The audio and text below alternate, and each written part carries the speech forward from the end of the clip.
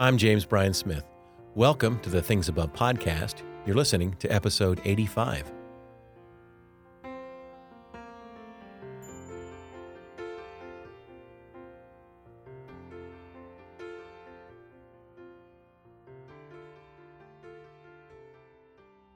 If you missed the pilot episode or this is your first time listening, this is a podcast for what we call mind discipleship. It's a podcast for those who want to set their minds on things above. Setting your mind on good thoughts, uplifting, encouraging, life-giving, true, biblically based thoughts from above isn't easy. And that's why we do the podcast, to provide for you in each episode a thought from above that you can dwell upon so that your heart will be warmed and maybe put a smile on your face. Today's thought from above is this: we are different, but we are one. The first church that I served in as a youth pastor back in college had an interesting history, and I didn't know it, but after I got hired, the senior pastor of the church called me into his office, and he said, "I just want to tell you a little bit about the history of this church." And I said, "Great." He said, "Well, 5 years ago, we went through a church split." I said, "Wow, okay. May I ask what it was about?" And he said, "Well, it's interesting because what the split was about was over the order of service." I said, "You mean the worship service, like the order in which you did things?" And he said, "Yeah, that was what we split about." And he said, ironically, it was about where we put the greeting in the service. I said, "Wait, you mean the place where we shake hands, where we maybe hug or, pass the peace of Christ? That's the..."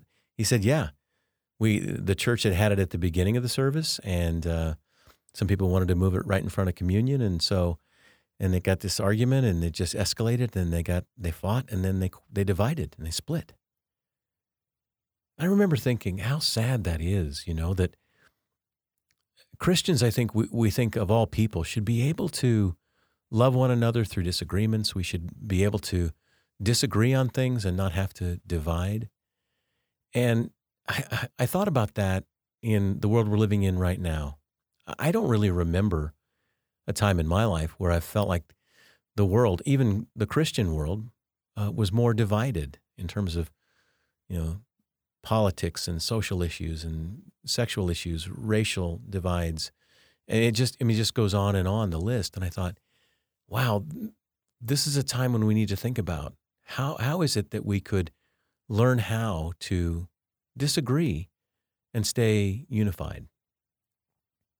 And I remember one time when Dallas Willard was teaching a class, and he was talking about Christian fellowship and the struggles that we have. And he said this, he said, "When we disagree, it's precisely not the time to divide. This is the time when we have the chance for God to do something great." And I asked Dallas afterwards, I said, "What did you mean by the chance for God to do something great?" And he said, when we disagree, if we can hang together, that's when we really need to lean into God and see how He can do something really marvelous out of that. And that always stuck with me. But here's the thing. When we disagree, it's really difficult to stay in fellowship, particularly if the issue is important to us. In those times, it's like, well, this is really important. I feel this way. This is my position on this thing. Whatever that is, it's hard not to let the issue take precedence over the relationship. How to keep it from fracturing fellowship. I think the only way we can work through it is to follow the advice of the Apostle Paul. Paul was brilliant, and he understood this very well. He knew, because many of the early Christian communities had issues of disagreements and breaks within the fellowship because people had disagreed. So Paul really understood it, and he gives such a beautiful illustration of how this is supposed to work when he talks about one particular issue within one particular church, and that is the church at Philippi. Philippians is known as the letter of joy, and it is. Paul talks about joy quite a lot.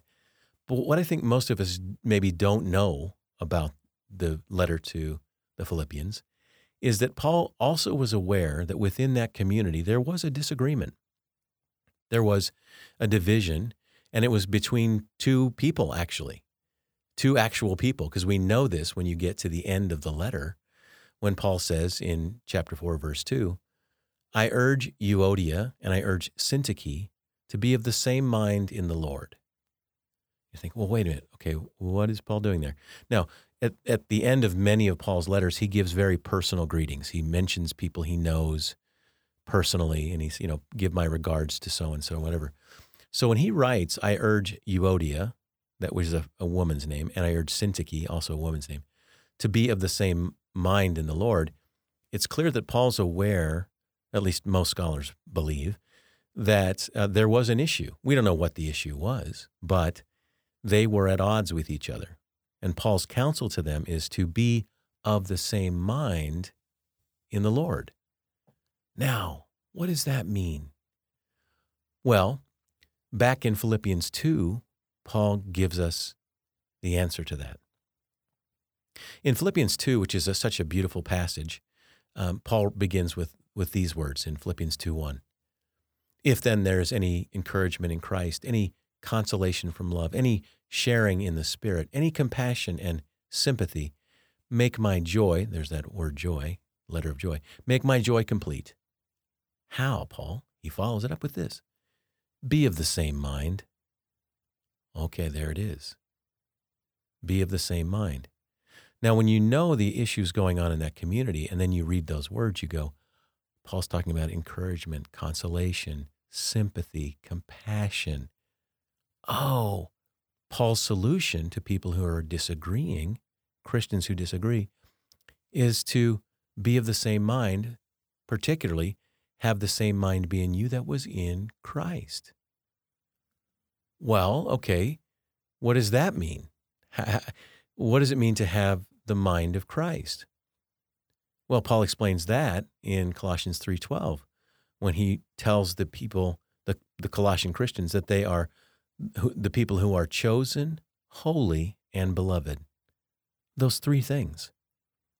That's what he's saying. This is how Christ views us. We're chosen, we're holy, and we're beloved.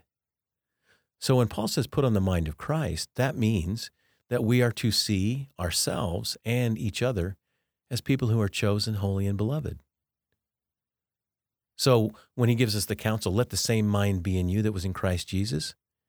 Okay, that tells me I want to think like Jesus. I want to think about myself as Jesus thinks about me. I want to think about others as Jesus thinks about them. And that changes everything. See, it's one thing to say, well, just, you disagree, but don't, just give up your opinion. No, that's not what he's saying at all. He says, having the mind of Christ. Well, what does that mean? Well, the mind of Christ is a mind of high regard for other people. And that's why in verse 3 of Philippians 2, Paul says, count each other as better than yourselves. Now, at first reading, that sounds like, wait a minute, am I supposed to just think really lowly of myself? I got to think of other people as on a pedestal and I'm lowly. No, that's not what it means. The Greek word, huper ekontos, that Paul uses there, we translate it as count others as better, is actually one word. It doesn't mean all those things. Huper means above, and ekontos is from to be, so see them as above. It doesn't mean as better than you. It means see themselves as someone who's excellent. That's the difference. So, Bill and Ted, they had it right. Be excellent to each other. See each other as excellent, as chosen and holy and beloved. When you see someone in that way, it changes everything. It changes how you disagree. If you're able to see others as excellent, see others rightly. On this podcast, I talk a lot about our identity in Christ as being people in whom Christ dwells and delights. That's how I identify. I'm Jim in whom Christ dwells and delights. When I meet you, I see you as one in whom Christ dwells and delights. I see you as excellent. And when I see you that way, when you see me that way, it absolutely fundamentally changes how we relate to each other.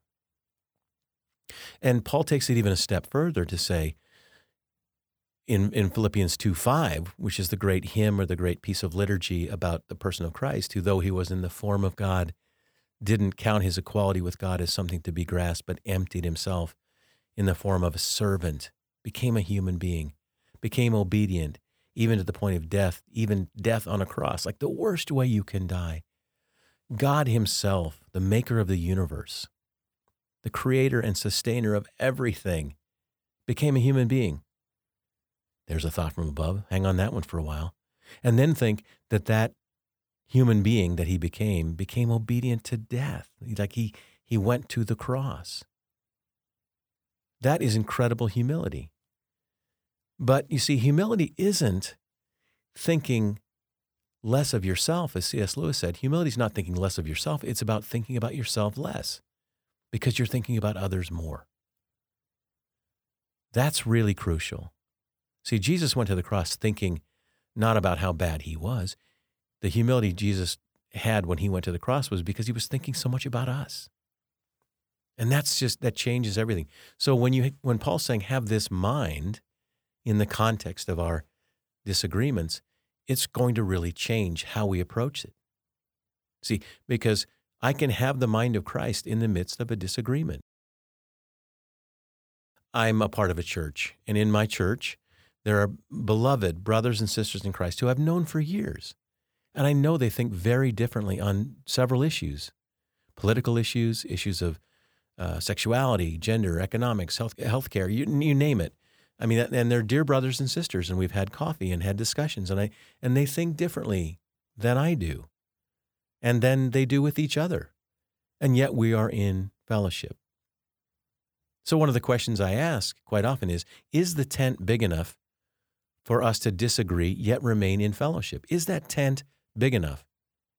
And my answer is yes, it is, if the center pole is Christ.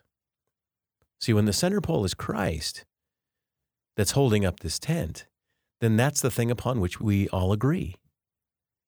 See, I agree that Jesus is Lord. He is Lord. I agree that he is the one who defines reality, defines each of us. I believe that what he taught was true. So there are things upon which I cannot disagree over. If someone says, well, I don't believe Jesus was the Son of God. I don't believe he rose from the dead. Well, you know what? That's the center pole. So we can't be in the same tent because the center pole is gone. But if you say Christ is Lord, Jesus was the Son of God who rose from the dead. Jesus was the second member of the Trinity who, defines reality. He's the teacher. He's the Savior. All those things. If we have that in common, then the tent is big enough that I can disagree on other things. That's the point. See, that's why St. Augustine said in the 4th century, in essentials, unity.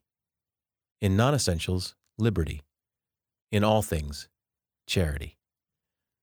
That's what Augustine was getting at. In essentials, unity. The things that, if we're going to be in fellowship as Christians, we have to have the essentials unified. We have to fully agree that Jesus was the Son of God who rose from the dead, and sort of those central the things that we say in the creeds.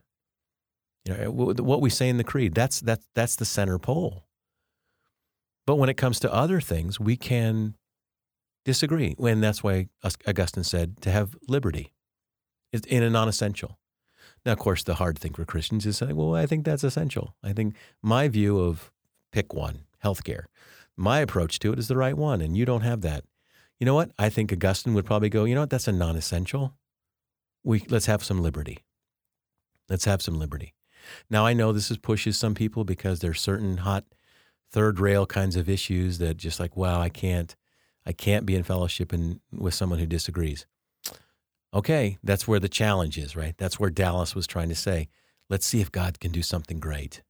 Because the world's watching us, right? They're looking to see how we can be in fellowship together when we disagree. And when we divide easily, they just go, well, there's those Christians. Look at them. They're just so hypocritical and judgmental. No. We learn how to do that because of the center. Because of the center. Recently, when Justice Ruth Bader Ginsburg died, I learned something about her that I didn't know. I didn't know that she was incredibly close friends with the Supreme Court Justice Antonin Scalia. She and Scalia died 4 years before Ginsburg did, but I knew that they were on opposite ends. I knew that, Scalia was the conservative and Ginsburg was liberal, and they were on opposite ends of a lot of cases. But what I didn't know is that they were incredibly close friends. In fact, that they had a saying, "We are different, we are one." In fact, there was even an opera that was written with the two of them as main characters, where there's someone playing Scalia and someone playing Ginsburg, and they're singing and these incredible songs and so forth about them. But this idea that we're different, but we're one. And of course, in their situation, it was the oneness was the Constitution. The U.S. Constitution was the thing that they said, this is what we agree on. And that was their center pole. But it's still a great illustration to say, here's the center pole. In their case, the Constitution. In us, it's the risen Christ. And I think that's the real challenge for us to say, what's the center pole, and can we work together on this? Barry Corey, the president of Biola University, had a quote that I just thought was fantastic. He writes this: "The gospel calls us to both truth and love. This is the way of kindness, what I call a firm center, soft edges. Kindness does not mean affirming each other's choices, but it does mean listening to each other's voices. You don't have to see eye to eye to work shoulder to shoulder." I just like that image, the firm center, soft edges.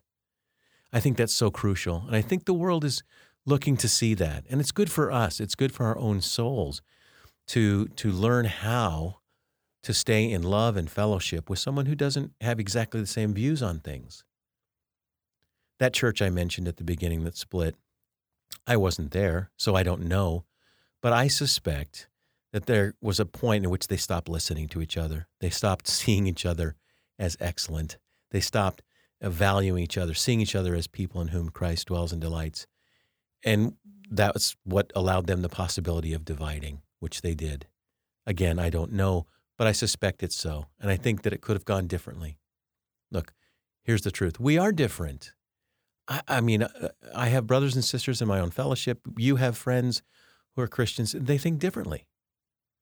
But you know what? We're one. We're one in Christ. We are different. So that's why the thought from above is this. We can think differently, but the most important thing is that we have one thing in common, Christ, and that's what holds us together. That's that firm center that allows us to have those soft edges. We're different, but we're one. Well, I hope you'll join me next time for episode 86. Until then, you can find me on Twitter and Facebook at James Bryan Smith, and you can learn more about this podcast at apprenticeinstitute.org. If you enjoyed this episode, please share it with a friend, and you can also subscribe, which means you're going to get them automatically each week. My hope, as always, is that one day if you're asked, what's on your mind? Your answer will be things above.